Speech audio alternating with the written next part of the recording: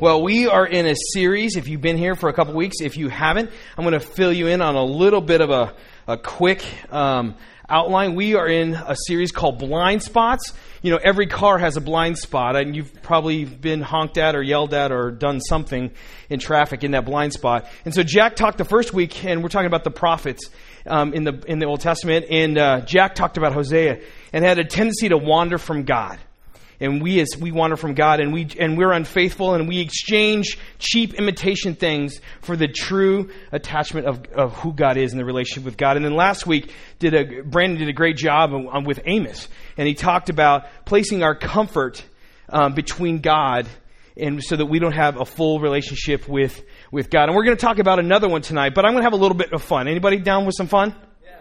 All right. As I was studying for this, I get a little freaked out about talking and teaching. And so I was like, what fun thing could we do that would help me kind of relax and just trust God and do this? So I want you guys to watch this video. And this made me laugh because it was something that I would probably try to do if I wasn't old and turning 40. All right, let's watch this.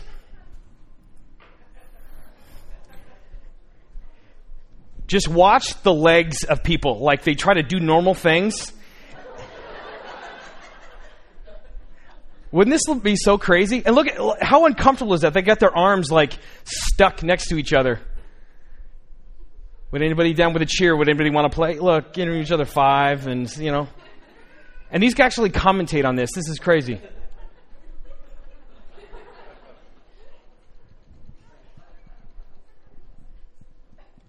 You need like size 14s.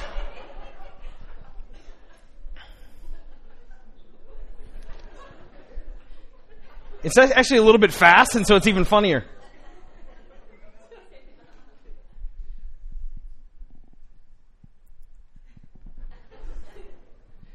So there we go. The bubble soccer game. Yeah. And so you're like, Brian, why would we... One, it's just super funny. Because if you watch it in regular speed, for the first time I watched it, these two guys are literally going towards the ball. Like in a normal soccer game, it would be a challenge, and literally they come running and smash each other, and the ball never moves. It's just like boom. But my week, we are facing a prophet that is stuck in a bubble. He become blinded in a bubble and not wanting to do anything outside of that. He was blinded by God's chosen people, and he wanted to be a safe distance from people that were different than him or people that were sinning. He couldn't get past his own fears to step outside his bubble. He couldn't even give God's grace, even though it was given to him. And Jonah's problem is not that much different from ours. When we struggle to serve, when we struggle to speak, and we struggle to share the grace and the good news of who Jesus is. So tonight we're going to spend some time in the story of Jonah, and we're going to see why Jonah was put in as a prophet and what we can learn and what we can glean from the things that he experienced. Let's go ahead and turn in your electronic device, or in your Bible. We're going to go to Jonah. It's past Ezekiel. It's a little book. If you flip 2 pages or you got fat fingers like mine, you'll skip right over it. But we're going to read Jonah 1 through 3. The word of the Lord came to Jonah, son of... I don't know how to say it. Go to the great city of Nineveh and preach against it, because the wickedness has come up before me. But Jonah ran away in the Lord and headed toward Tarshish. He went down to Joppa, where he found a ship bound for a port. After paying the fare, he went aboard and sailed for Tarshish to flee from the Lord. Right off the bat, God is asking Jonah to do something. This isn't like, hey, here's the story, here's the content. It's bam! Jonah, go do this. His mission was to go preach against the city of Nineveh. To let them know what God thought of them. Now let me give you a background on Nineveh. Nineveh was the capital of Assyria. It was a seriously, seriously bad place. It was a ruthless enemy of Israel. And it sits exactly about 200 miles north of modern-day Iraq, in Baghdad, Iraq. In the book of Nahum, if you read of Nahum, this is how they described Nineveh. Woe to the city of blood, full of lies, full of plunder, never without victims. Many casualties, piles of dead, bodies without number, people stumbling over corpses. That sounds like a good vacation spot, right? That would be, Travel America. Nineveh was so violent, and it was known that it would cut off heads of people. Isn't that ironic in what we've seen in our media today? Same area. They would cut off the heads of people, put them on post, and stick them out on the walls as trophies and as of warnings of how brutal and how vicious they were. Not only was Nineveh an enemy of Israel, but in Hosea 11:5, God said that he would use Nineveh to judge the Israelites because of their sin. And this is the place that Jonah was supposed to go. Not only was it horribly wicked, dangerous, but it wasn't a great place for a Jewish person. But Jonah, being a prophet, knows that God wants to give those people a second chance. He knows that God will give him grace. He's calling them back to a relationship with him. God says, go. And Jonah says, no. Over the years being in ministry, I talk to people a lot about what should I do? Should I go for this job? Should I go to that? Should I give money to that person? Should I do this? And so I've broken it down into go-go moments and no-no moments. These are moments in our lives, just like Jonah just had, of when the God spoke to him, or it's a small voice or a nudging that you feel like, hey, I should probably go help that person. Or I should listen. Or I should ask some questions. Or I should do something. And you're being prompted. Those are go moments. And they also have no-no moments where God says, whoa, the Spirit tells you to stop. Don't go there. Don't go to that party. Don't drive down that street. Don't be around those kinds of friends. And so those are the moments that Jonah is experiencing right now. God's telling him in the text, I love it, in the scripture it says, arise and go is the commandment in Hebrew. And you know what the text says about what Jonah did? It says he arose to flee. He not only says no, he jumps on a ship. Israelites are mostly land people, and so he was bound, determined not to go to Nineveh. And if you look on the map, where Nineveh is and where he was headed is so far away. It's not like he picked a town just shallow or short of it. No, he picked the absolutely farthest point he can. He made a premeditated act of disobedience. Has anybody done one of those? Where we knew we were supposed to do something and we made a decision. Nope, I'm not doing it. Jonah just didn't fall on the boat. He made he made conscious decisions to fall into disobedience. We normally don't just fall into sin. We make little choices after little choices that then leads us to where we're going. In verse 3, it says 2 times that he was running from God.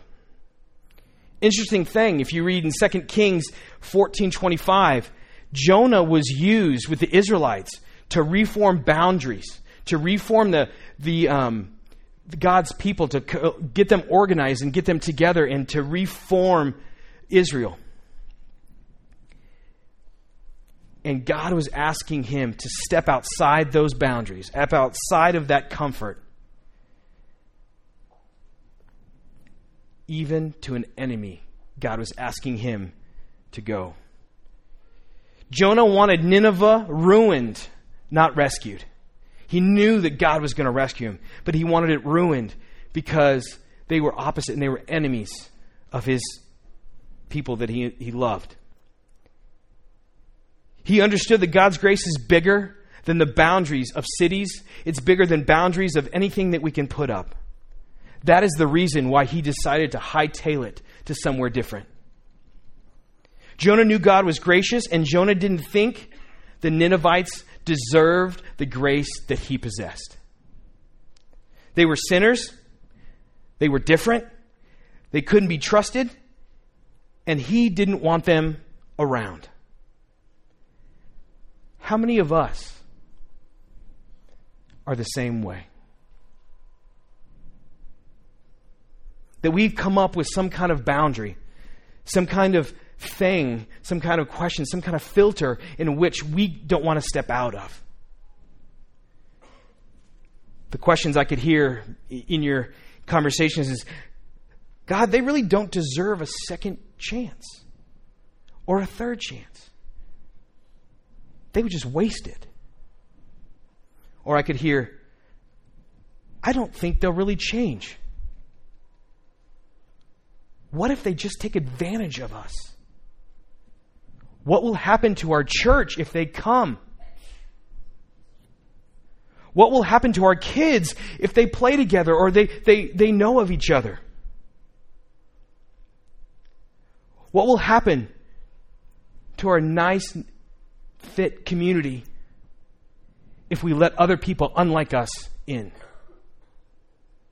So we all have unstated boundaries that we run through, and we have created filters because we fear the unknown. We fear the outcome. And we don't want God messing with our cute little Christian bubble. We get blinded by the bubble. Think about it. Think about Jonah's position. He was a prophet. So if I was going to read to you a job description of a prophet, it would be this. His job description would, who reveals the attributes of God to men, to make the law known, call back people who have gone astray, help them worship, to warn the sin and of disobedience, to foretell the coming of the Messiah and future events, and to record history of God's dealing with man. When we get blinded by the bubble, we let fear change our focus. When we get blinded by the bubble, we let fear change our focus. But Jonah came so preserving his bubble and get so deep in it that he chose fear over what God had asked him to go do. He changed his focus. Jonah had a lot to fear. If you think about it, as I was studying, I was kind of weighing it out if I was in Jonah's shoes, and I've been in Jonah's shoes many a time. But there was the Ninevites. Here's these horribly awful people that have hung people's heads on spears. And God had just told them, he just told him to go tell them that God was not happy with them. Those are legit fears. Because can you see in your own mind your head and your smiling face up on a spear? But on the opposite side, here he had just spent a bunch of time rebuilding Israel, and now he's off talking with and being a part of the people group that God had already said was going to judge them. And he'd be seen as a traitor. Or even worse, a Ninevite.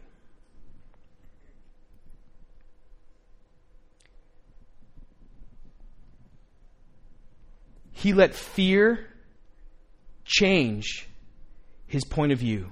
He was focusing externally and living in what he embraced God was doing in the world. And then when God asked him to do something that wasn't comfortable or wasn't what he thought, he decided to change to an internal focus on himself.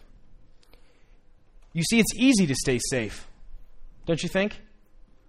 It's easy to be comfortable. It's easy to just go with the flow. Maybe you felt this in your life.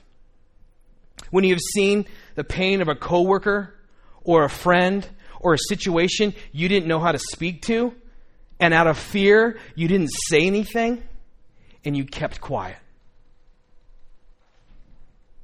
Or maybe it's fear of someone asking you to do more than you're ready to give away of your finances or of your time. Or maybe it's fear what will happen if your kids hang out with those kids. So we stay in our bubble. We dig deeper. We run around like those soccer players, trying to live life, trying to keep safe, trying to keep comfortable. We stay in our comfortable neighborhoods, and we never go outside that.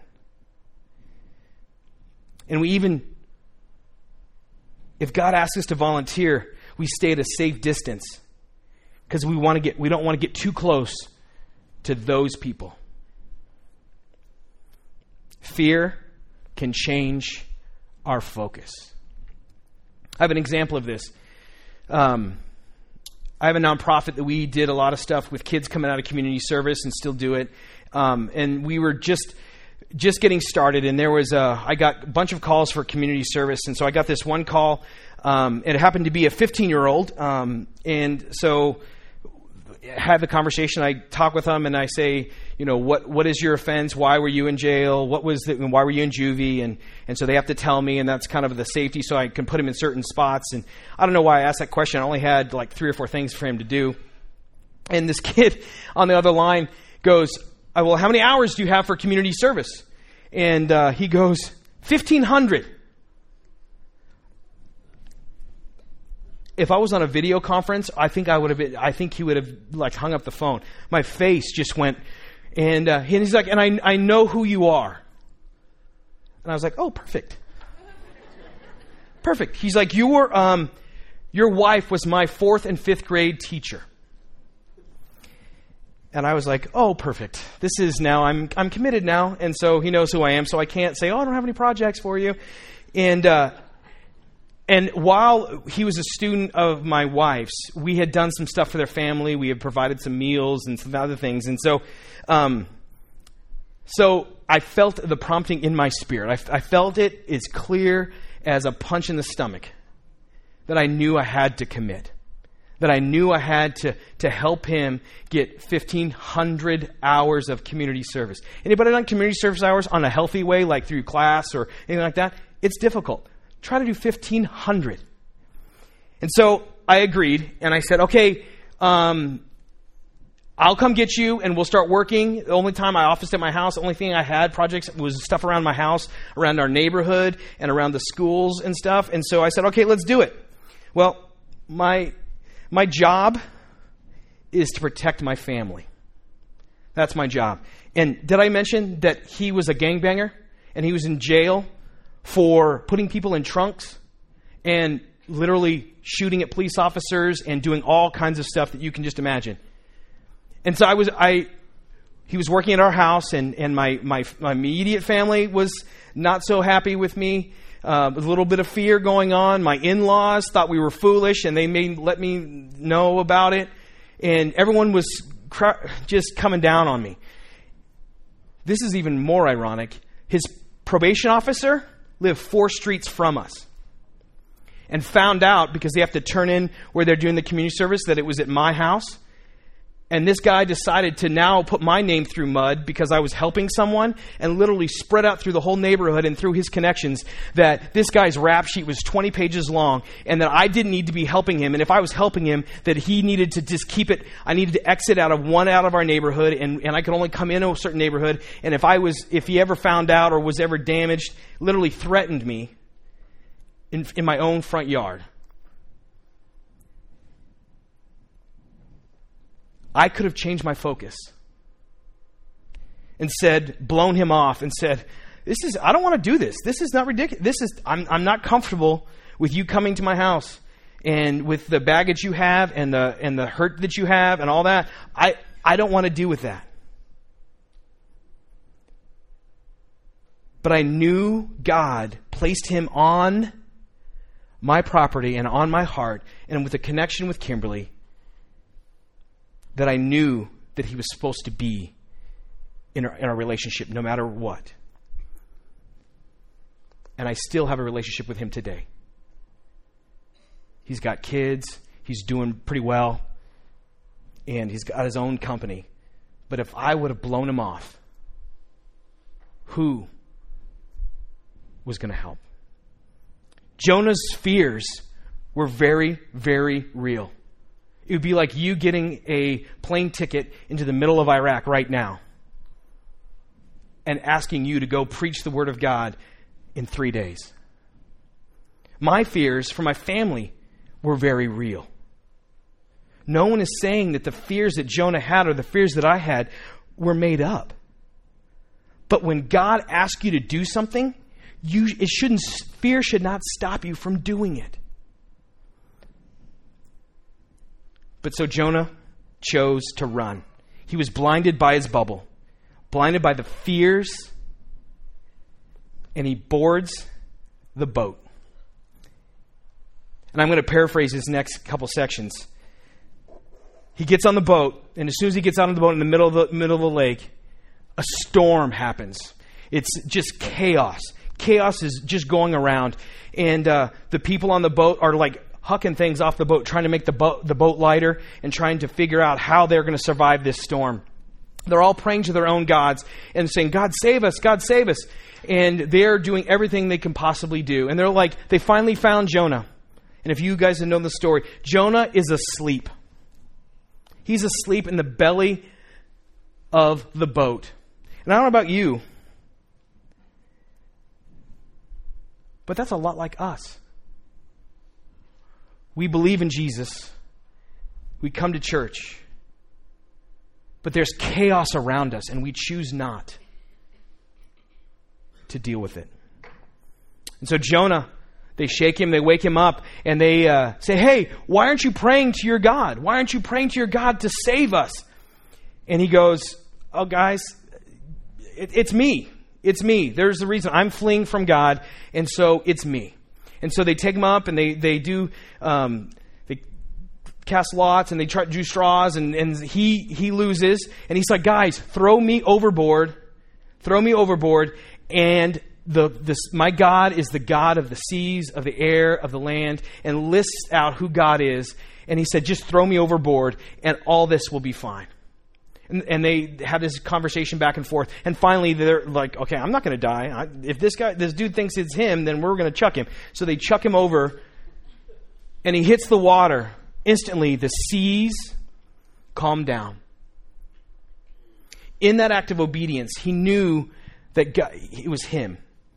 All those guys on that ship saw that Jonah's God was the God of the sea, of the wind. And they come to proclaim him and acknowledge that God is their God. Jonah God provides a huge whale. I love this story. I was in a plane and was a kid, and I got to crawl through the whale. It was really cool. But imagine that. Literally knowing that you are running from God and you're just going to jump into the ocean. That's scary. And so he does it, and he filters down, and a big whale swallows him up. He's in 3 days, and he's in... Imagine the smells. I have to sit there for a second. Because you've been to San Diego, you've been around water, you've been around the dumpsters at Joe's Crab Shack. They don't smell so good. And so, I think the smells got to him. And he says a prayer to God. "In my distress I called to the Lord, and he answered me. From deep in the realm of the dead I called for help. And you listened to my cry. You hurled me in the depths, into the very heart of the seas, and the currents swirled around me. All of your waves and breakers swept over me. I said, I have been banished for your sight, yet I will look again toward your holy temple. The engulfing waters threatened me. The depths surrounded me. Seaweed was wrapped around my head. The roots of the mountains I sank down. The earth beneath buried me in forever. But you, Lord our God, brought my life up.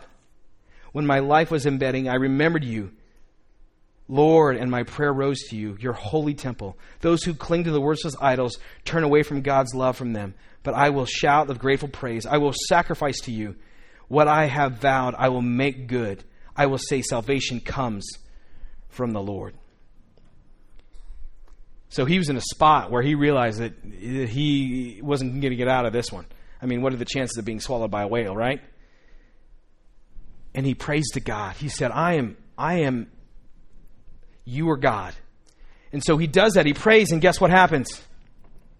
All that wonderful stuff that he's been hanging out with for the 3 days gets thrown up on a beach, or thrown up, and he's out. And let's pick up the story again. Now Jonah let's see what the instructions from God comes. In chapter 3, verse 1 through 5, it says this: Then the word of the Lord came to Jonah a second time. Let me read that again. The word of the Lord came to Jonah a second time. Go to the great city of Nineveh and proclaim it the message I give you. Jonah obeyed, and the word of the Lord went to Nineveh. Now Nineveh was a very large city, and it took 3 days to go through it. I think there's a principle here that we really need to talk about. In our journeys with Christ, and when we enter a journey with Christ, we start off on the path. We start off, and we're going fine, we're going good, and then all of a sudden we realize, oh, you know what? I've been doing this for a while. I can figure it out, God. And you take a little side path. If we're hiking or doing that, we take a little jaunt over, and then we realize, oh, I thought was a smart idea, but now I'm far from where you want me to be, and I'm over here. So you know what? I'm going to just take a trip over here. God doesn't work that way. God doesn't work, and His path is here, and we get off. If we just join back up over here, we're missing out on something, His experience, His love, and His grace that we don't get to have. And so He lovingly does is He brings us back to the part of the path where we've stepped off or where we didn't trust Him. And then we get to go experience and love and enjoy the path that God has set for us. So be thinking of those times where you've stepped off the path and you've done your own thing. Did you get to join right back up to God farther in the path, or did He bring you back down like Jonah and tell him a second time, I need you to go to Nineveh? Jonah obeys and he goes to Nineveh. The city's so big that it would take him 3 days to walk and to preach. That's a long time. The first day, he goes out and says, the Lord God is going to give you 40 days and you need to come back to God. And in that first day, in verse 5, it says, the Ninevites believed God. Everybody turns, the people fast, they put on sackcloth, which was an expression in that day of humbleness or remorse. Just imagine that. Getting out of the whale, going to do what God's asked you to do, still having those fears of they could put my head on a spear. And the first day, the city comes back to God. Not only the city, but in chapter 3, the king humbles himself, tears his clothes, puts on sackcloth, and calls urgently upon God for the whole city to call God and to ask for humility and forgiveness from God.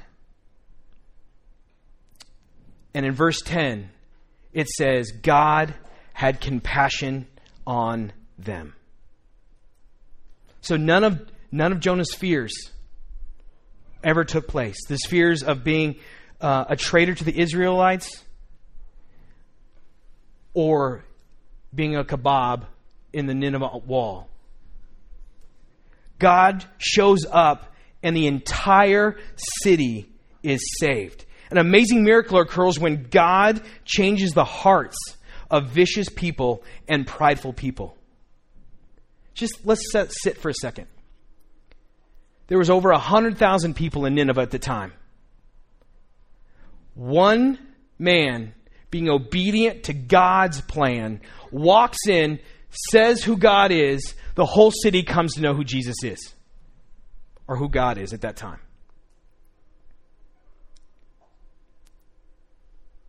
Where's the fear in that?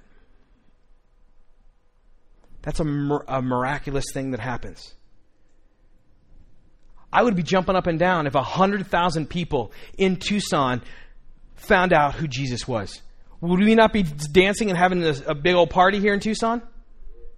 Oh my goodness. Obviously you guys aren't Salvation Party people. If 100,000 people came in one time to know who Jesus was in the city of Tucson, Tucson would not look the same. Our nation wouldn't look the same. And God's kingdom would be doing amazing things because they are now brought back to Him. And with that big party, that big thing happening, do you think Jonah would be ecstatic, right? You think he would be super party, like, yes, you're part of my family, you're part of my bubble, you're part of this. No.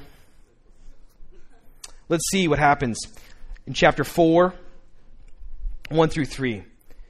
But to Jonah this seemed very wrong, and he became angry.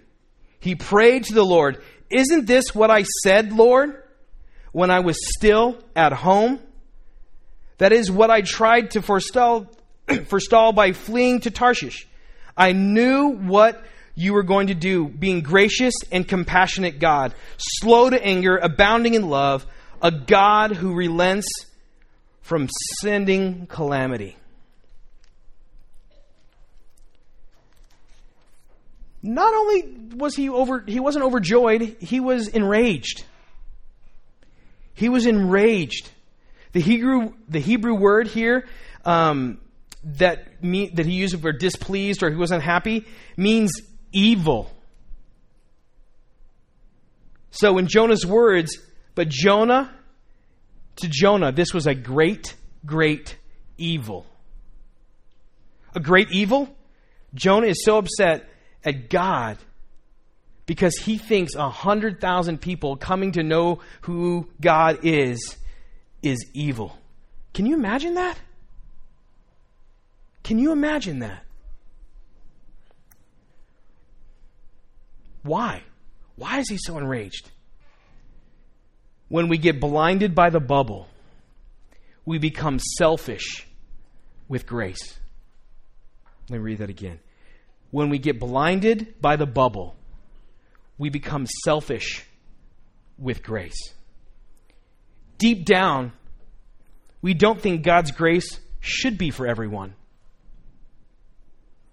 That's troubling. But truly, Jonah doesn't think Ninevites are worth it. In verse 2, he prayed to the Lord, "Isn't this what I said, Lord, when I was still at home? This is what I tried to forestall by fleeing to Tarshish. I knew that you are a gracious and compassionate God, slow to anger, and abounding in love, a God who relents from sending calamity." Jonah knew God would forgive the Ninevites. He knew what God was all about. But he'd rather, and it would delight him, to see them be just the wrath of God just unleashed on them.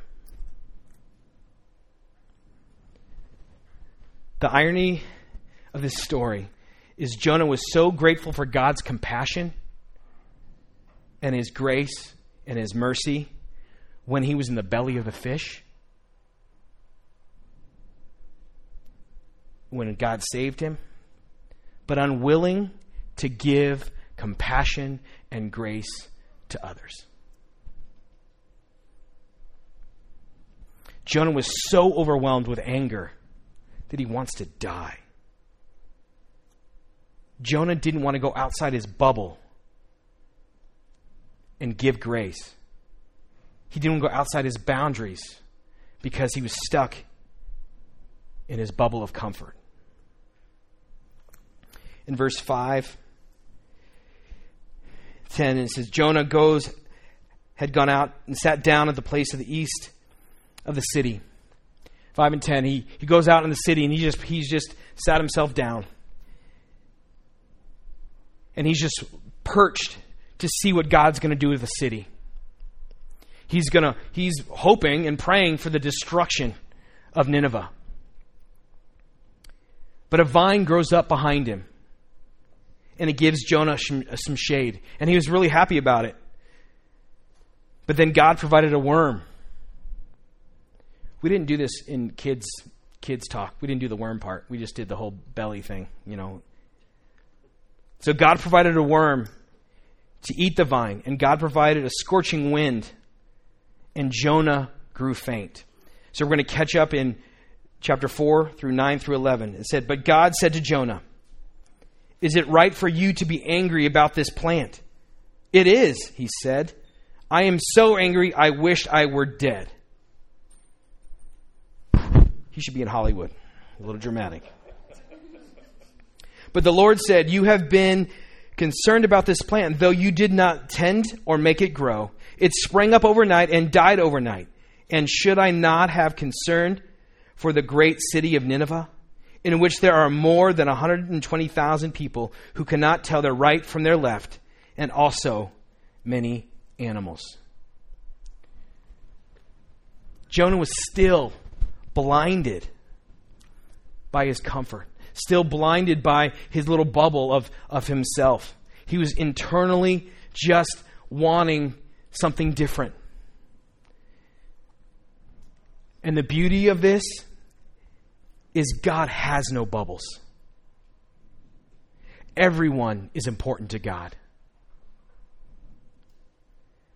We love it when grace comes our direction, when we get forgiven for an overdraft, or when someone gives us relational forgiveness. We love that. But we question when we feel like others aren't paying for theirs, or they aren't working it out enough. I say we love people and claim we are open as a body believer, a church, and in the world, that we come as you are Christianity, come as you are as a Christian. But so often we size up people on how much they give, or what they look like, or their background. We question their motives, their hearts. We question, do they really fit here? And it's so easy to get into that bubble. It's so easy to get into that bubble deep and forget there is a world out there that is desperate to know God. And He is desperate, wanting us to bring them back to Him. Bill Hybels is a pastor in Chicago, and I read a lot of his stuff, and he wrote a book called Walk Across the Room, and it's talking about Christians, people that believe in Jesus, become in a bubble, and they don't interact with people that are far from God or disconnected with God. And so he has this graph, and so they're going to put it up on the screen real quick, and I'm going to explain it to you. So on the far left is... I can't even see the numbers. All right, cool. So the top number is 20. And so the numbers on the left, or the graph, represents interactions with people that are far from God. Okay? That's the top. And on the bottom is years with Christ. So this dot over here would be 15 years, and this dot would be 0 on the bottom of the Y and X axis. And so in the first 2 to 3 years, we're getting 20 or so interactions with people far from God that don't know who God is, and we're talking with them, we're taking them to lunch, we're having coffee, we're interacting with them. So year 3, wow, we're down to like 10. And then year 7, 8 through 15, we're having 0 interactions with people that are far from God.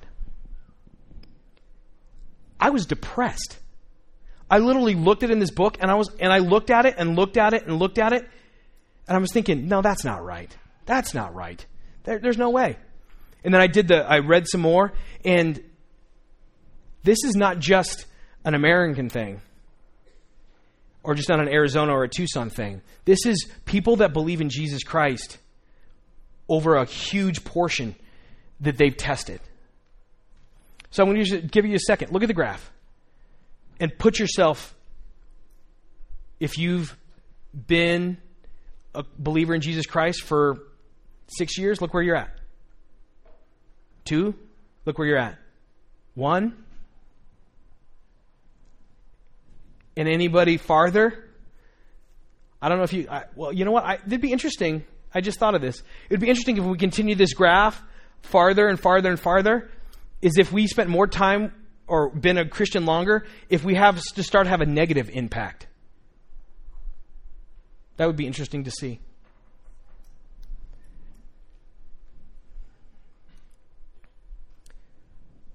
So sit on that for a second. The story of Jonah is a shocking contrast between our hearts and the heart of God. Jonah is obstinate and angry, but God is gracious and compassionate. Jonah is concerned only for his own people, and God is concerned for all people. But the true beauty of this book, as I've been reading it and studying it, is that it's about God's heart.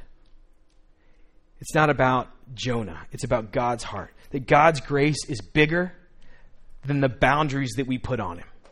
He's bigger than the comfort zones that we try to stay in. And he's bigger than our fears. God calls us to trust him and do what he's calling us to do. He's called us to be generous, not just with what we own, but what he's given us. Grace. Go ahead and I'm going to ask you some questions. And I just want you to really think about the questions that I'm giving you. And then I'm going to ask you to act on some of those questions. Where are you telling God, no, I won't go? Where are you telling God, no, I just won't go?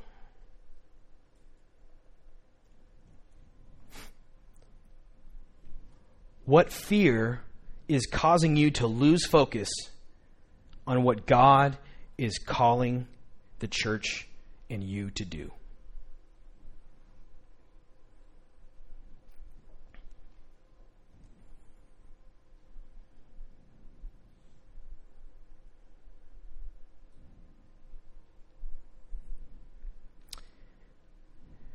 And you may be here tonight, maybe not even in a relationship with Jesus. You just were invited by a friend or felt like you needed to come.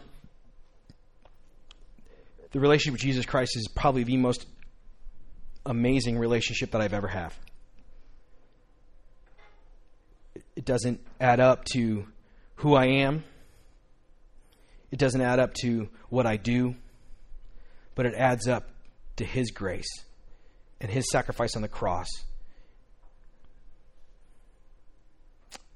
So, if the Spirit is moving you in any point tonight, by any words that have come out of my mouth, or by words that have come out of this story, you're going to have to deal with that. You're going to have to deal with where God is moving your heart. Not in a guilty way, but God wants to have a relationship with you. Either you know him or you don't know him. He wants a relationship with you. He wants to deepen it daily, minute by minute. And as we go into communion, I'm going to have you make a statement. We haven't done this ever before, and I feel like if we are going to be not like Jonah, if we're going to be a church and a people that are going to be obedient to who God is, sometimes it's uncomfortable, and it's okay. So, if you feel like your heart is being moved, or God has touched you in a special way, or you need Christ in a special way, or if you just need to say, God, I've been running. I've been in the belly stinking it up. And I want to do, and I need you to ask me the second time, or the third time, or the fourth time. I want you just to get up out of your seat as we start communion and just come down here and pray and ask God to renew you. Renew you in a way that is only He can do. Ask forgiveness for the fears of saying no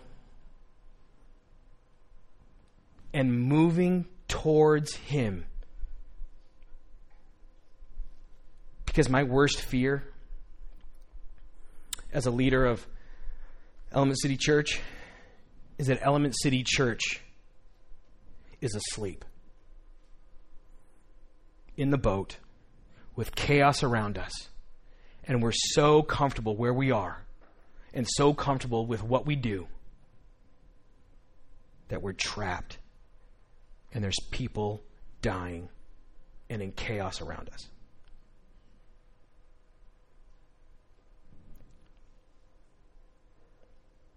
Dear Heavenly Father, Lord, your prophets are they rocked me. And Lord, I want to openly say that I'm a broken vessel.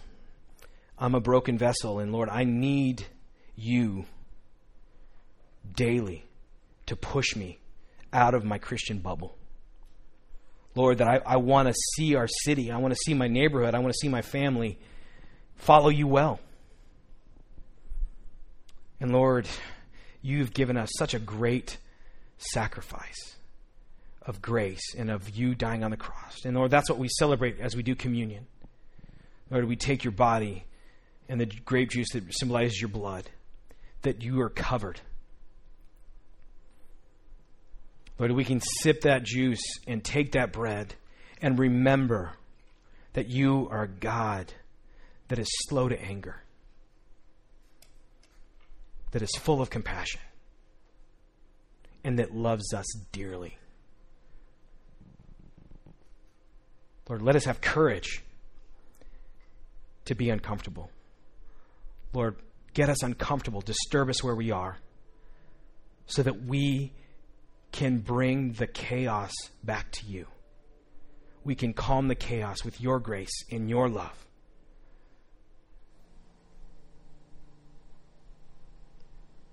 In Jesus' name.